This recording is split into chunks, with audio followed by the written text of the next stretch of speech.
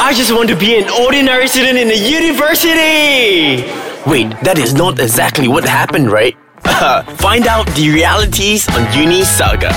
Hey, salam sejahtera Malaysians. Welcome, and of course, what's up? And like usual, this is your host Daniel C, and you're now tuning into Uni Saga only on Ais Kacang Podcast. So back to our political fever, weeks after weeks. I know everyone is still closely following the daily political news that is flooding our Facebook news feeds, and of course, while you're at it, I also hope that you guys managed to catch last week's episode. But of course, if you have not, it is just a click away right after this episode, so people do check that out. And of course, now without further ado, I would like to introduce our two specially invited lawyers. Yes, that's right, you heard me right, they are our lawyers for today. And of course, hi Caleb, hi Matthew. Hi, it's a pleasure. Yeah, good evening. Thanks for having us here. Nope, welcome on the show, and I hope you guys are fitting in well. That's cool. Yes, we are. Okay, that's cool. All right. And of course, so before we begin, do you mind giving our listeners a little brief introductory of yourselves and your law background, perhaps? Oh, well, my name is Caleb Goh. I'm a practicing lawyer with a special focus on intellectual property and arbitration.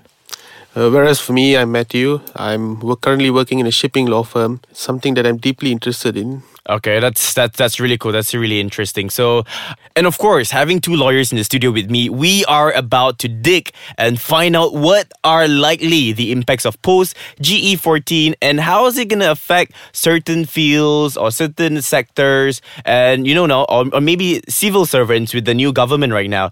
So, okay, I'm going to start with Caleb perhaps. We're going to get right straight into the cracks, all right? So, how do you think Mahathir's leadership will take shape? Because right now, I am looking at my Facebook every day on my social media, people are singing praises in his leadership. But of course, it is inevitable that we know how Mahathir is as a person. So, do you mind giving your views on that? Yeah, well, Daniel, we all know who he is and we all know what he has done and what he's capable of. So it is really no mystery as to what his leadership will take, what the shape of his leadership will be like. It will be strong, it will be authoritative, and it will be suited for the job. What is the job? It is a dynasty takeover. Make no mistake, this is no ordinary election. This is the end of a dynasty, and a takeover requires a consolidation of powers. You have to hold it in the reins. And for that, you cannot have an ordinary leader. You need to have somebody as hard as nails. I see. And as hard as nails is what Mahathir is. So is that why we're seeing I think the moment he stepped in, we can all see the fact that he is quite harsh. I mean, things happen really quick. Suddenly, the next thing you know, Najib and Rosman is being blacklisted and everything. So, yeah. Well, yeah, Mahathir is quite the wily old fox, isn't he? In some way, I'm not even surprised that he has become Prime Minister. In the past, he has taken on many other men who were much wiser than Najib. I mean, one could recall stalwarts like Kuli, Tunku Razali, Musa Hitam, and even the Tunku himself. And let's not forget his Prime Minister in waiting, Anwar Ibrahim, back in 1999. That being said, based on what I've seen in the election, I found his public relations team absolutely remarkable.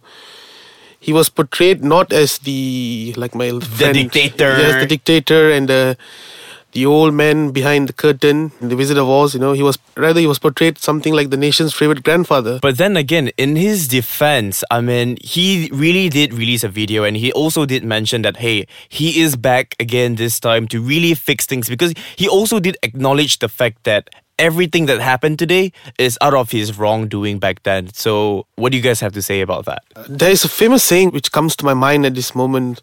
It's a famous politician who said it, Enoch Powell, I think. He said that all political life, unless cut off at a happy juncture, ends in failure. The only exception I could think of that has bucked that statement has to be the current Prime Minister, Mahathir Mohamad. I mean, his reputation after he resigned among the opposition was not favourable. But now, everybody it's not the opposition anymore. Everyone outside of BN thinks of him as someone who brought them triumph. So, okay, let's do it in brief before we go on a really short break. Okay, my question here would be, the fact that now they are the new government in power, I'm also curious which sector will be affected. Well, to speak for myself, in the legal profession, there exists some sort of a fear at the back of many minds, especially from the minds of senior lawyers. I mean, you could recall the 1988 constitutional crisis, where they removed the Lord President of the Supreme Court, Tuan Salih Abbas. However, in general, many of the younger lawyers who are disaffected by the executive overreach into the judiciary find that there is a new sense of hope and probable reforms. Taking away the position of the public prosecutor from the Attorney General would be one of those. Whereas I could say hope springs eternal, and I look forward to see the probable reforms coming. All right, cool. This sounds really intense, but of course, we're going to put on a short hold on it. We're going to put a really short hold on it. We're going to go on a short break, and we will be back again. All right, hey there, guys. Thank you so much for waiting. This is Daniel C., and with me, I've got Caleb and Matthew. Hi, great to be back. Yes, thank you so much, guys, for staying there. And of course, so right earlier, we were talking about with the new government in power and which sector will be affected. And of course, we've got Matthew, whom have given his input, a little bit of his input, right, very much earlier in the earlier half. So right now, back to you, Caleb. I believe you would. You also have something to my learned friend discussed about the impact upon the legal profession. All right. I feel that I also have to discuss about the impact outside the legal profession, namely upon the government servants, penjawat awam. Yes, that's right. Because recently on Facebook, I've been seeing lots of people, like there are lots of jawatan kosong, and lots of people are resigning and stuff like that. So yeah. Well, you see, we have to differentiate between a political appointment and a permanent appointment. People in Putrajaya are there by many means, and some of them are there because they have been hired by a particular ministry as a consultant. Okay. And therefore, they are not actually civil servants. You would, of course, understand the difference between a contract of service and a contract for service. So that means people who are working in Putrajaya, they are basically working for the government. Let me put it this way. You can imagine that a civil service is like a ladder. You slowly climb to the top.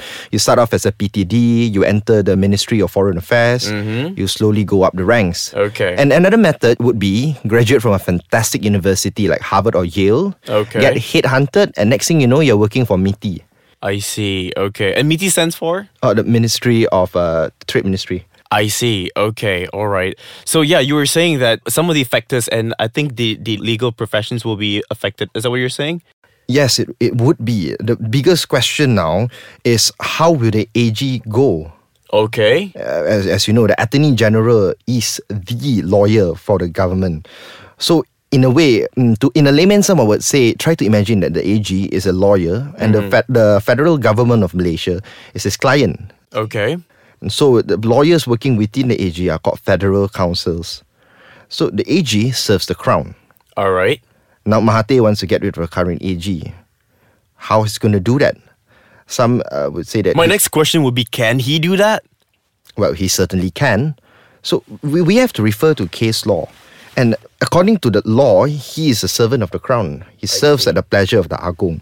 There has been a 1969 federal court decision, the name escapes me, which stipulates that the Agong cannot make arbitrary decisions. The phrase serving at the pleasure of the Agong was taken from British law. In English common law, when somebody serves at the pleasure of the king does not actually make an arbitrary decision to either keep him on. In a constitutional monarchy, the king only acts upon the advice of cabinet or upon a minister who has the backing of the cabinet. That's right. And of course, in this case, it would be the prime minister. So, because of the whole consolidation of power concentrated on the prime minister itself, is that true? Well, the prime minister has the confidence of cabinet. I mean, if cabinet is unanimous in this, then who is to say that he can't? So he will advise the Agong, and the Agong can just replace the AG. Okay, and to you now, Matthew. The fact that now we are with the new government, whom have lived their life for the longest time ever as an opposition, and the fact that now they are our new government, where does BN goes from here? Where does Barisan Nasional goes from here? That's an interesting question, because I feel that decline and fall of Barisan Nasional did not come 3 weeks or 4 weeks ago, but rather it came almost a decade ago, in 2008. It's like that old folk tale that you hear as a child, the Emperor's New Clothes. the emperor is naked and he's walking around, yet nobody dares to quip a word against the nakedness of the emperor except the child who can see things very clearly and very openly.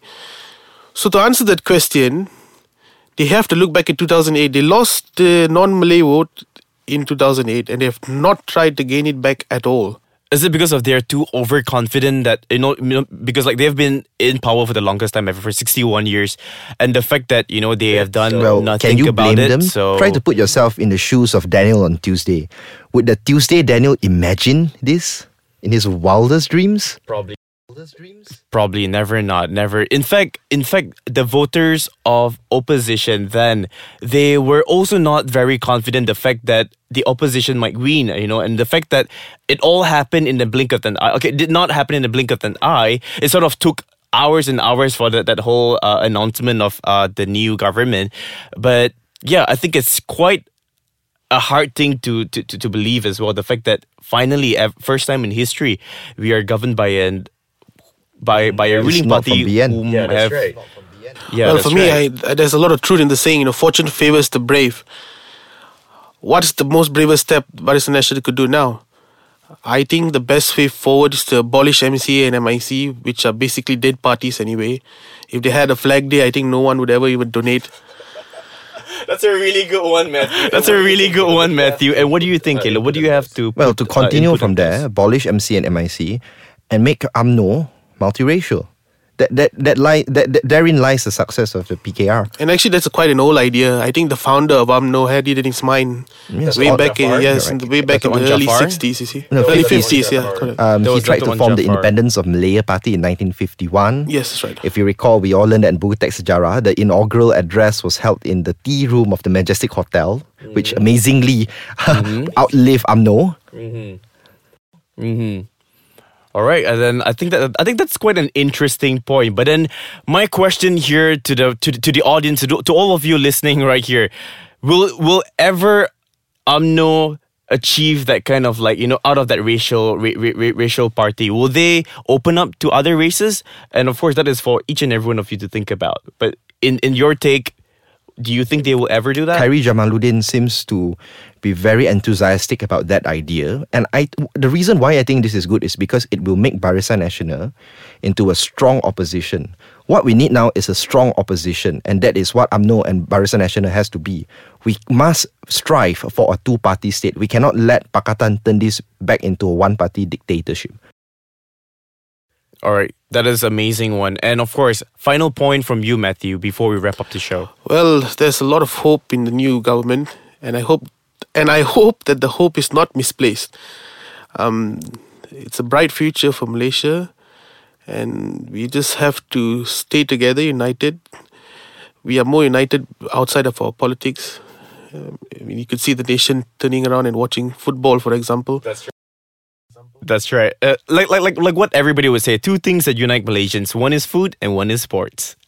And the recent one, which is the third one, the very recent GE election. And also I our think it was defense quite of intense. rendang not being crispy. That's another thing which foodie unites. nationalism, really? Thank you so much for wrapping up with That was a a good dry one. humor, but that was a good one.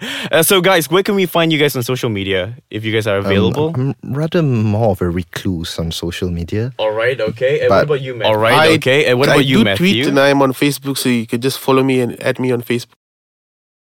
And the when handle using would be? _ Matt, that's for Twitter. As for Facebook, it's just my normal name. All right, and what about you, Caleb? Nope, you've got none? Okay, that's right. Don't worry about that. And alrighty, peeps, that is all for this episode. So do follow us closely, as next week we're going to continue more, probably with one more final episode on political sharing next week. And don't forget, follow us closely on Ice Kacang Podcast. And like I said, you can do all this by downloading the app, follow us on Facebook, IG, Twitter, or you can also find me on my IG at I am Daniel Neil. So that's pretty much it. Until next week, this is Daniel C. Okay, be gone.